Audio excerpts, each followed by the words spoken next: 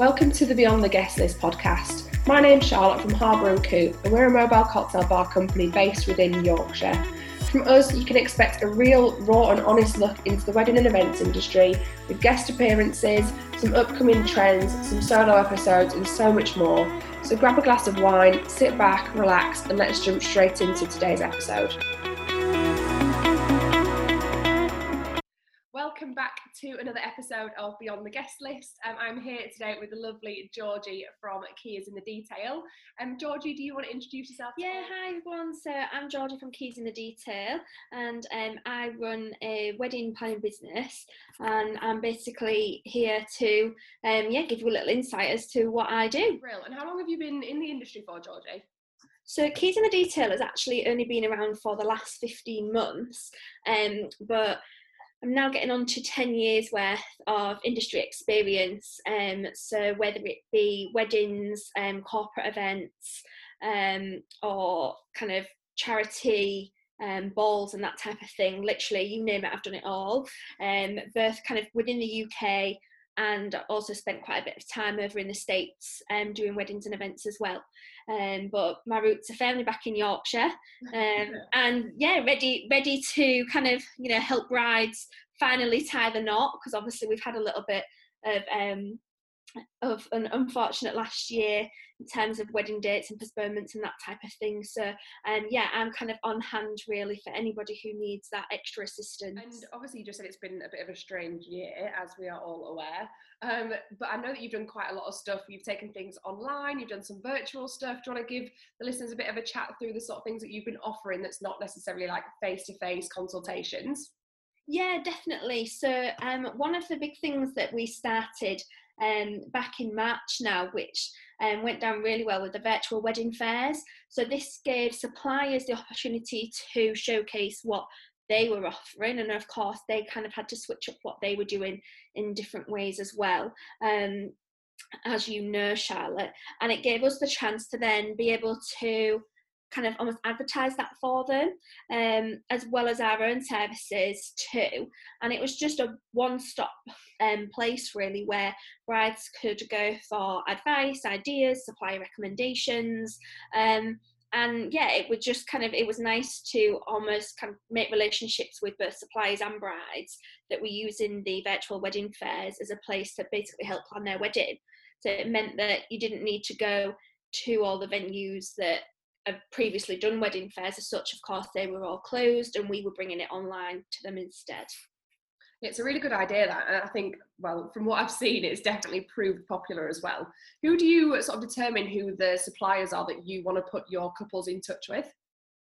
So for me, I always like to make sure that I have gained some kind of relationship or had an experience with that supplier myself before just recommending anybody. It's helped that I'm actually a bride-to-be myself, so there are a lot of people that I have made my own inquiries with and kind of got to be on their journey to and experience that firsthand.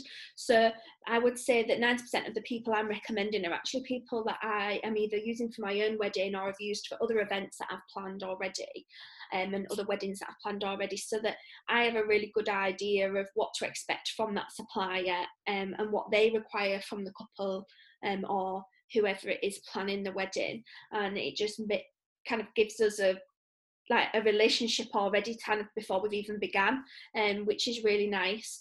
And I tend to find works really well if you've got that trust between suppliers and things. It just makes it so much easier. And the bride obviously is trusting me at the end of the day, so I need to know that who I'm investing my kind of confidence in is going to deliver. Yeah, and I know that obviously you had to postpone because of the whole pandemic with your wedding, but thankfully you're not far off now, are you, from the big day? No, not at all. So yeah, you're right, we postponed. We was originally getting married in St Lucia, which was meant to be February just gone. And we came to the decision that who knows when we could next get to St Lucia, really, given everything that's going on. So we'd made the decision to have a UK wedding. which is now just over 3 months away, which is what I call crunch time for brides, really, because it's when we kind of naturally go into like panic mode a little bit. But I'm trying to practice what I preach in the respect that actually, you know, we can kind of keep everything in order. There's no need to stress. I've had the extra time, like many of other brides, to plan and make sure that everything is as it should be and how I want it to be. So yeah, excitement more than anything, really. And I'm trying to channel that to other brides too, as opposed to be taken over by the nerves.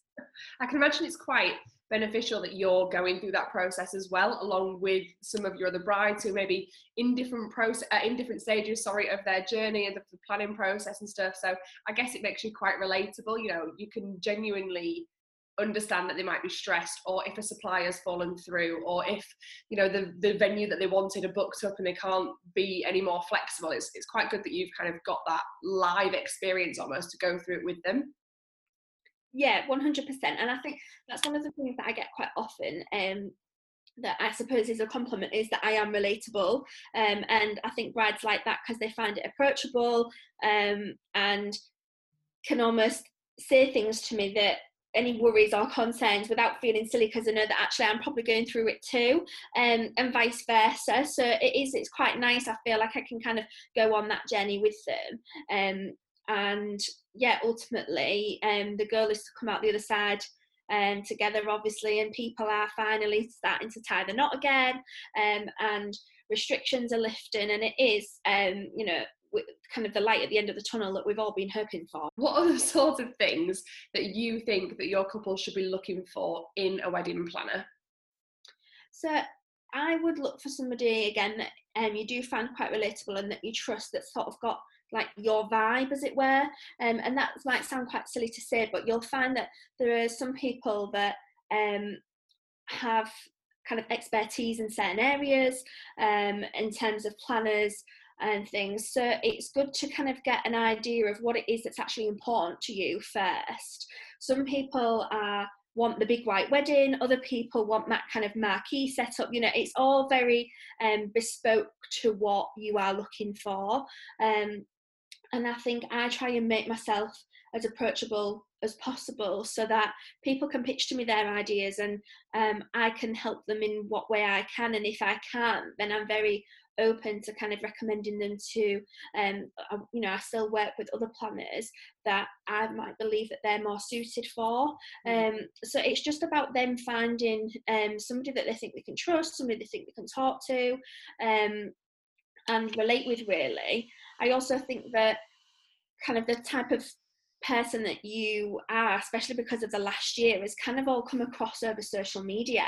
So there's not really been the opportunities to kind of have those face-to-face meetings or anything like ordinarily we would. I'm kind of the first person who'll be like, oh, do you like Costa? You know, like take them for a coffee type of thing. But we've had to do a lot of things over Instagram. So I mean, I've tried to really build that Instagram platform so that brides can see what I'm all about, but it has meant that it's one of the few channels that they've been able to have, as opposed to, you know, meeting in person, going to their venue, walking around the venue with them, and that type of thing. What would you say for somebody who's possibly looking at an event planner or a wedding planner, but perhaps doesn't have the budget? Is there anything that you think specifically they should maybe try and focus on as like a priority, or things that are kind of like, from your perspective, a bit of a non-negotiable? Yeah, so for me, that type of thing would be making sure that you've got all the suppliers that you want, because ultimately they're going to club together to create that end vision. So when I'm planning a wedding, the first kind of 3 things that I like to check is your date and your venue, and if you've got a photographer, because for me, I think all the effort and the time that you're putting into the planning, and of course the day itself, you know, photographs will never fade. So to have those memories is just so important. And I've yet to come across anybody that, you know, doesn't see their photographer as like a priority in the wedding industry when booking a wedding. So I think that's really important.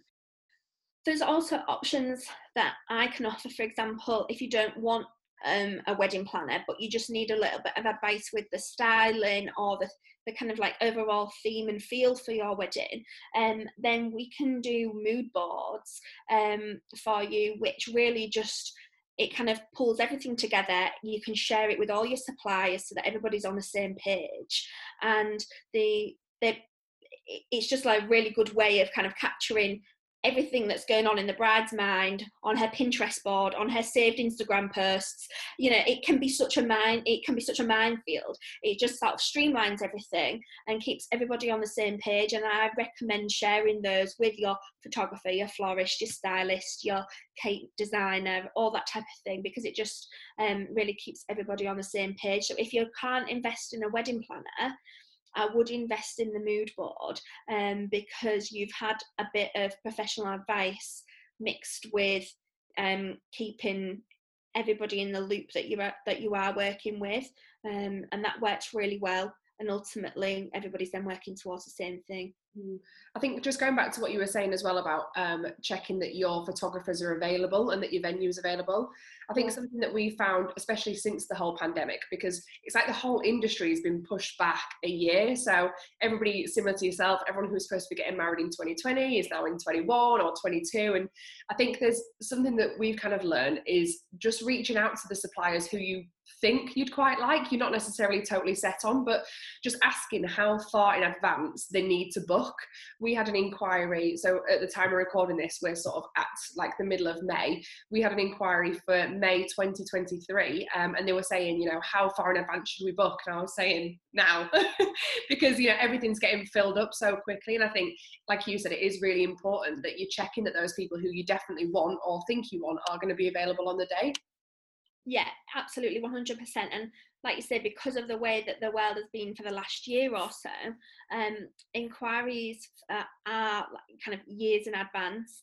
And I must stress that if anybody's even thinking about it, just do it. And us as suppliers are, very friendly, very approachable, and looking for those conversations as well. And it might just take that conversation to inspire a bride to think, actually, well, I could do that, like they said. And I mean, I'm the type of person that will happily offer advice in all areas. So they might come to me with one question, and then by the end of our chat, I've actually answered 3 or 4 or 5 of their burning questions, and you never know until you kind of actually have that engagement. So I would advise that if you're even thinking about it, just do it and get the ball rolling. And nobody's kind of necessarily saying you've got to book there and then, but it just opens up doors and for you to actually have the opportunity to book, and you've got all the information in front of you if you want to. So off the back of all of that, what would you say that your absolute dream event it would be to plan? Oh, okay. Well, one of my favourite weddings that I've ever done was on the beach in Hawaii. And that was just incredible. And I'm a big fan of the Fair sisters, Billy and Sam. And I don't know if you ever saw the wedding that she had in the Maldives, but that took me right back to the Hawaii beach wedding. And I would love to do another one like that, for sort of, that no budget, hop on a plane, and that kind of big destination wedding is another one that I want up my sleeve for the next few years. Yeah. Well, if I need to get married, I would more than happily go to Hawaii, so you're more than welcome to come. So I can imagine, not that it's an easy job, but planning in the UK where you're all on the same time zone, you can call somebody else who's a cake maker and just say, just checking you come at this time of the day, or, I know you also do the like on the day help out as well.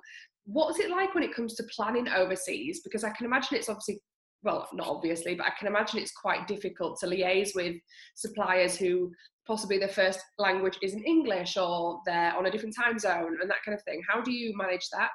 Yeah, definitely. I mean, I work around the clock anyway, but you do have to be open to 3 a.m. video calls and that type of thing, and getting email responses at bizarre times and things. And that's just kind of the way it is, really.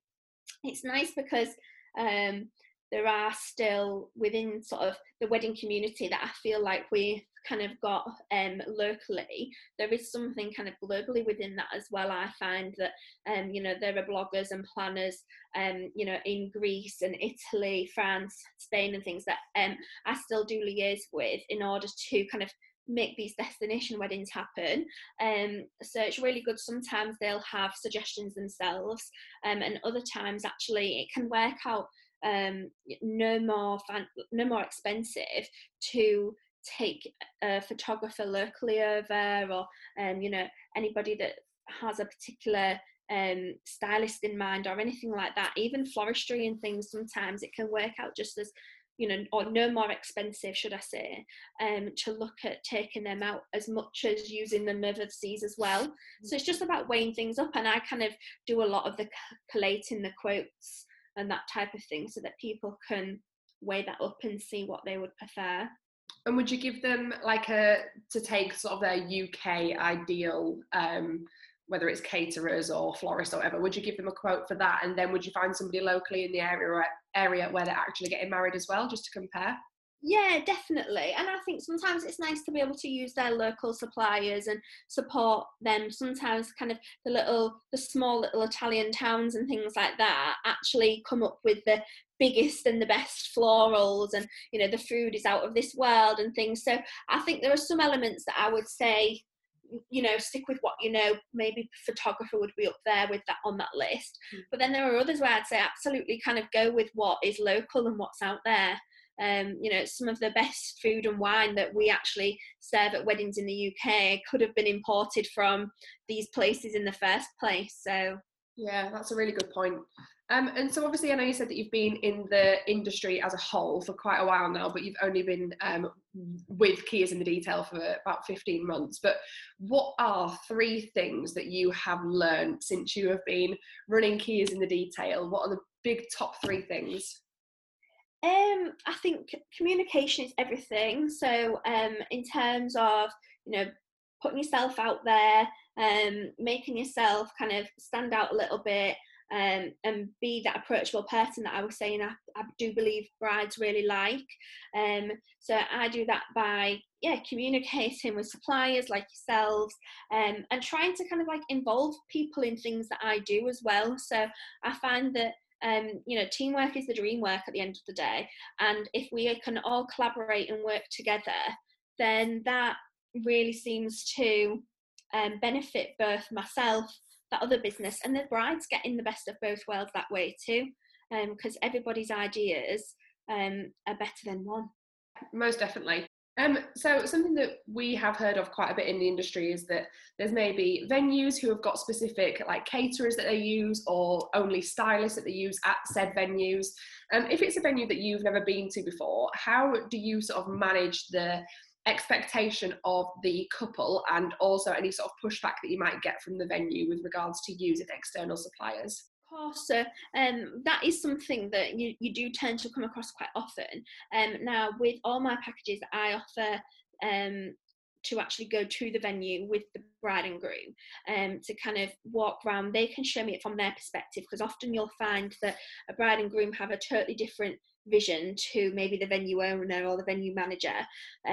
So it's nice to go with them and actually meet them there to be kind of see it from their perspective and what they're looking for, and more often than not the bride will kind of splare out all her vision, and then I can kind of go from there really and almost add to that. I've never had any issues before in respect of that people feel that you can't bring an outside wedding planner in. I think actually venues do find it to be very helpful, because there's a very common misconception of that if you've got a wedding coordinator at the venue, then you don't need a wedding planner. And I can totally see from an outsider's perspective why you would believe that, because you're thinking, well, I've already got somebody's help. But more often than not, their responsibility is based around the venue itself. So it will be things like clean crockery and, are there enough chairs at the table and that type of thing, because that's their responsibility.